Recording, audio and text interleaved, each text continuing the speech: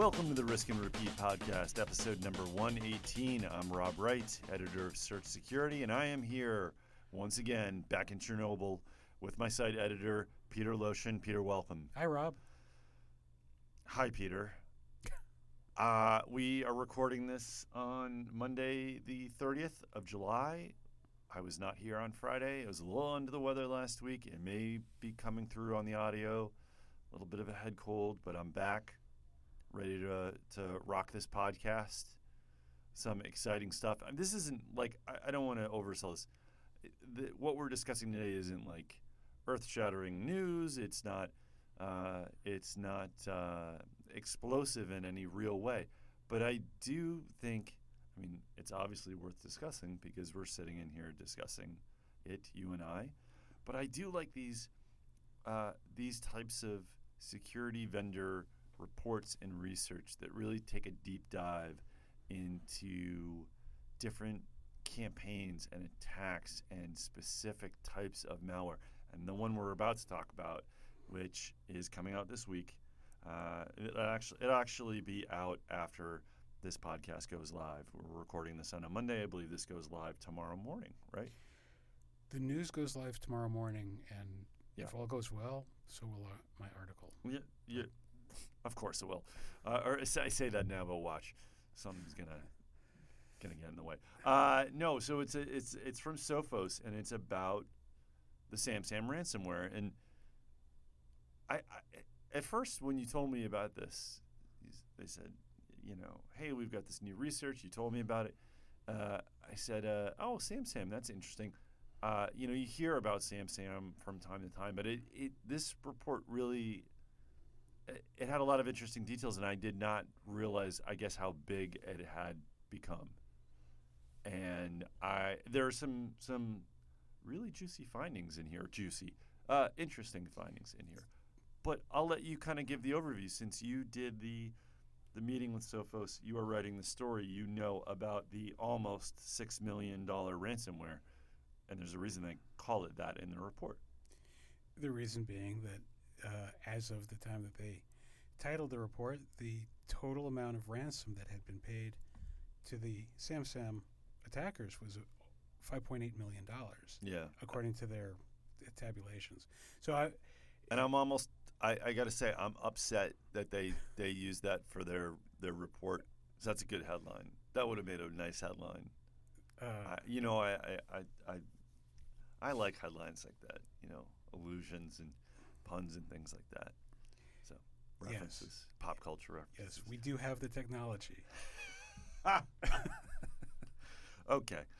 So the thing that's amazing about the SamSam from the Sophos report, and we did have an opportunity, or I had an opportunity to talk with Chester Wisniewski, who's chief scientist at Sophos, and the thing about SamSam is that it doesn't seem to be a team or a major group, and it's not spread by phishing or by drive-bys or any kind of random spray and pray approach. According to the research, every indicator seems to point at this campaign being carried out in real time by an attacker who's sitting at a keyboard and hacking into enterprises, healthcare, hospitals, government, schools, but also lots of other kinds of organizations who are not going public with this.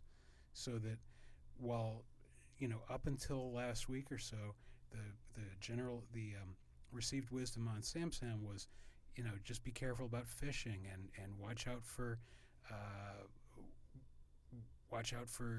all of these attacks that target your email or whatever.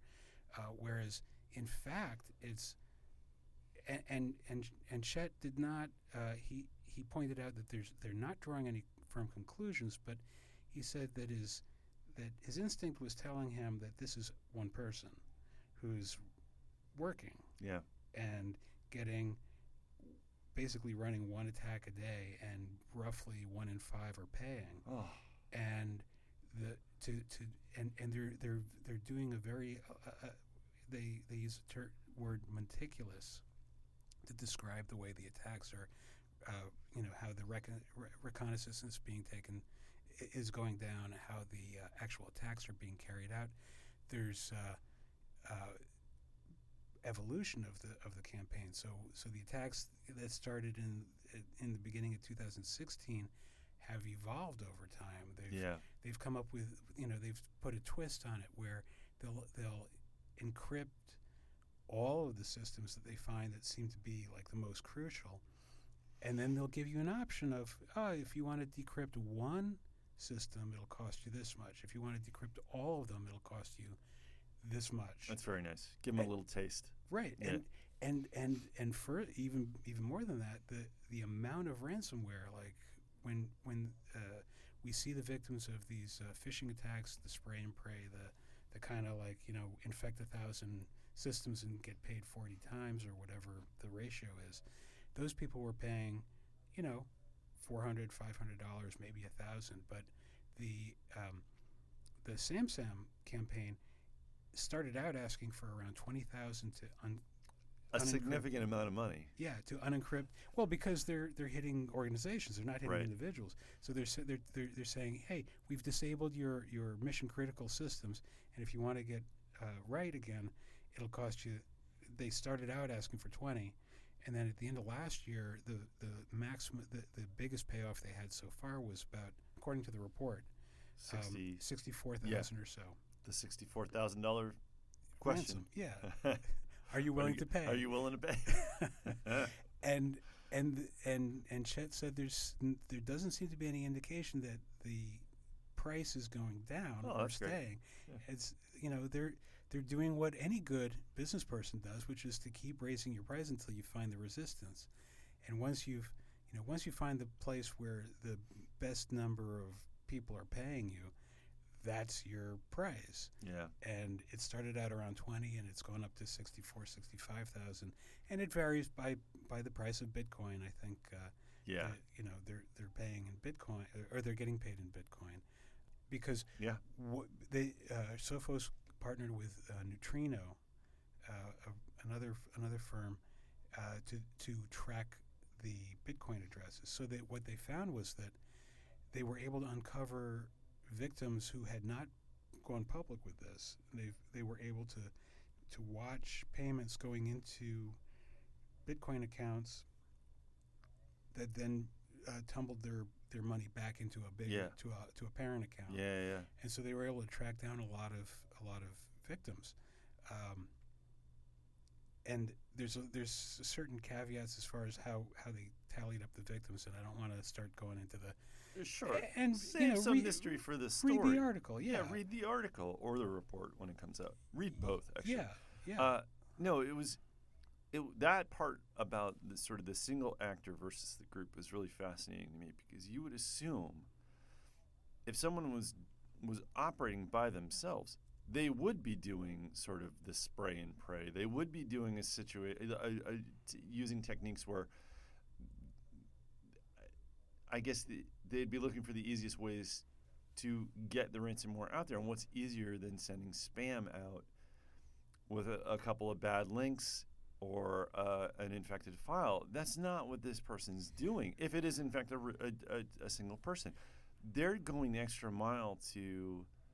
They're doing the opposite. They're going the extra mile to select specific organizations and to do recon. I'll just read this part of the report because I thought it was really interesting. In the target identification and acquisition part of the report, it says, the first part, how the attacker identifies these specific organizations, is unknown. They could be purchasing lists of vulnerable servers from other hackers on the dark web, or simply using publicly available search engines like Shodan or Census. What is clear, and is detailed later in the paper, is that they tend to target medium to large organizations, predominantly in the U.S.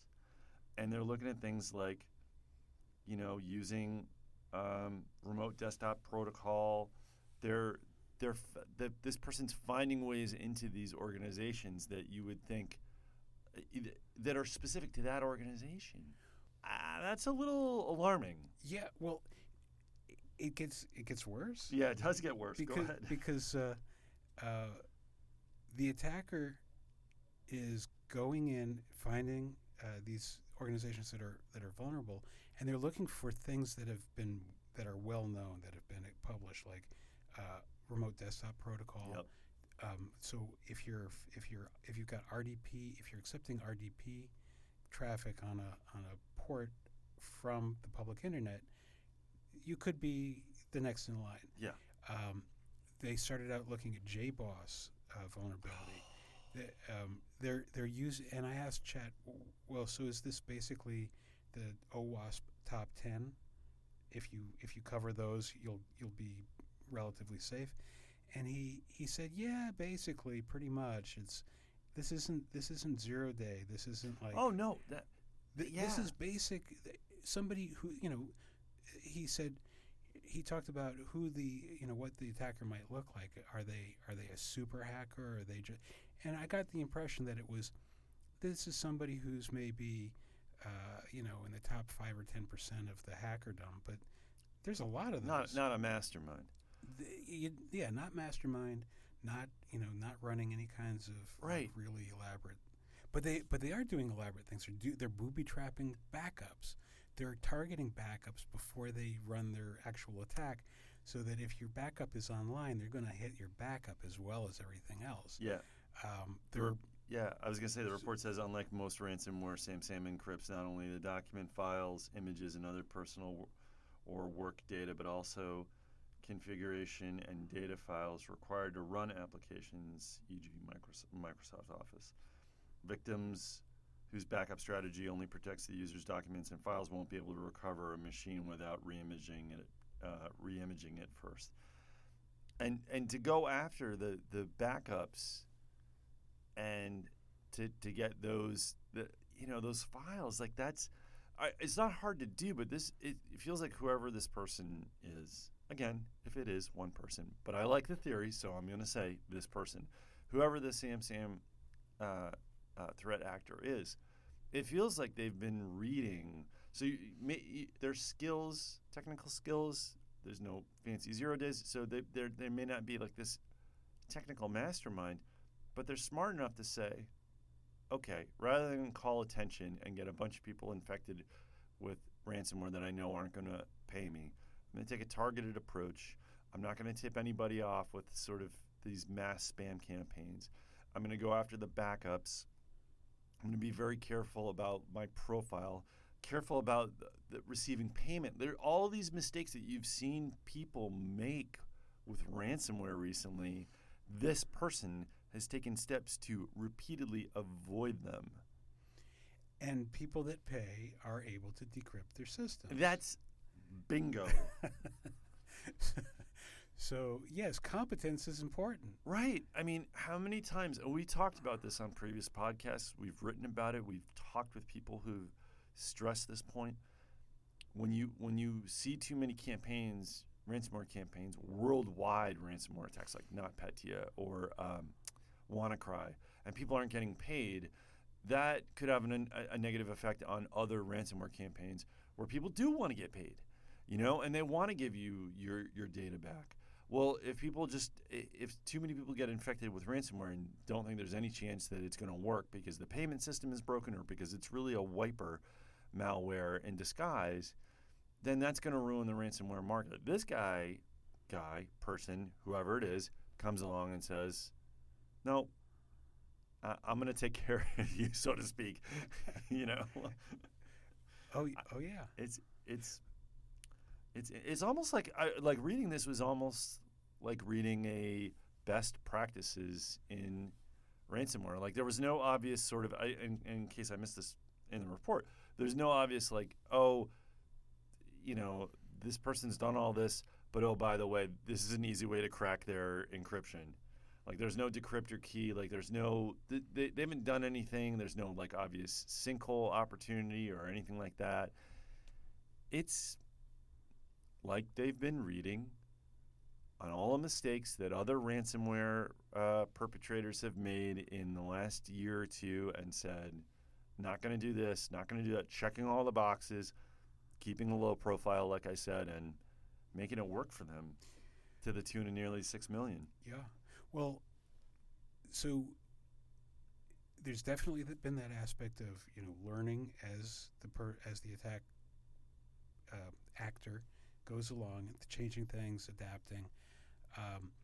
But one of the points that Chet made to me, and in the paper they talk about the level of attack. It's not sophisticated. This is not Right. this is not tricky stuff that could get by anybody. This is stuff that if you're and Chet said, it's almost like a rogue pen tester is out running these attacks, because this is stuff Wow.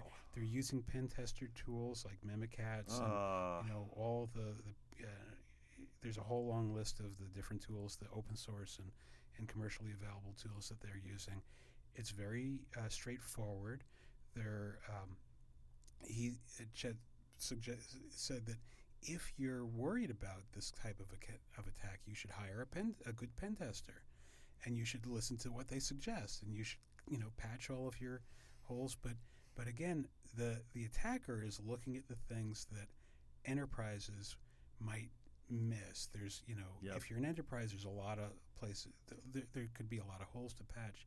If you're an enterprise, you may not be patching your software right away because you've got to verify that it works for that nothing breaks when you update your Windows.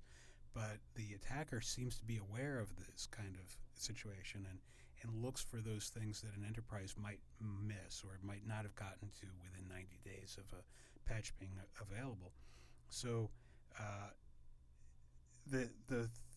the last thing that the point I wanted to raise was that I asked Chet, well, what's coming next? Is this person going to, if it is a person, does it seem like maybe they're going to expand their operation and hire some helpers or, like somehow leverage it to increase their payoff? And the response was, well, maybe, but what usually happens in this kind of scenario where a new scam comes on the scene, other scammers, the reason that the new scam comes on the scene is because the old scam is no longer paying. Doesn't work. Yeah. So if you're infecting 100 home computers and getting paid 3 times $400 or however much that is, this is a more attractive way to expand your business, especially if you're a reasonably competent, well-versed hacker as opposed to a script kiddie who's buying a ransomware as a service package on the dark web. So Chet said that 3 weeks is about how long it takes for the threat actors, for the smart ones, to switch. So when before the ransomware, there were the screen lockers. Yeah.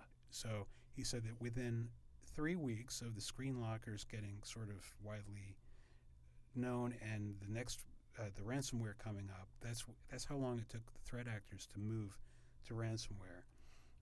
And from there, he's suggesting that maybe people who are running ransomware scams are going to be looking at this and saying, maybe it's time for us to take that approach.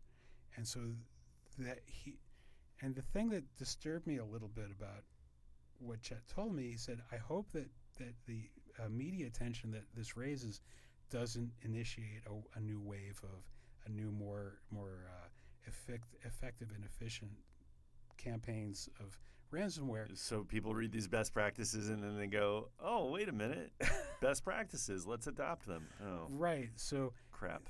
But that's the challenge that you always have reporting on this kind of stuff is making it is publicizing it going to attract other malefactors to it. Yeah. Probably, but what's the alternative? Not publicizing it? And listen, we're not like giving away the keys to the kingdom here. Neither is Sophos. It's not like, again, they're not using 0 days. They're not using sort of devastating vulnerabilities that were previously unknown. This is sort of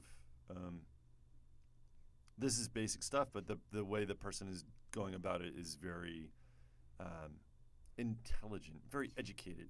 I think disciplined careful. As well. Although I didn't really. I think that whoever's doing it is working off of they're building their own playbook as they go, and they're following.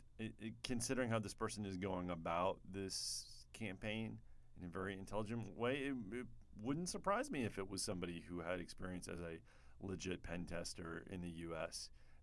Or maybe somewhere else, but just was, careful about not getting caught. And this person is very careful about not getting caught.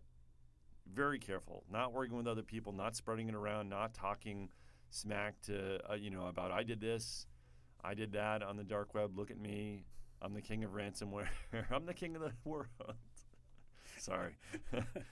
But anyway,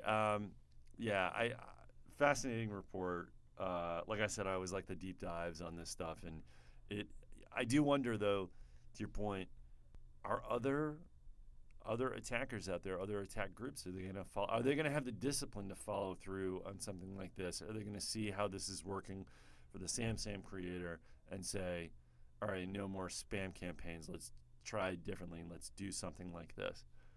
We'll see. Well, Peter, thank you for sitting down to discuss this report. I look forward to your story. Thank you for sitting down and walking me through the report and scaring me a little bit. I appreciate it, as always. Always glad to be here. And thank you to the readers and listeners of Search Security. I am Rob Reitz, and we will see you next time.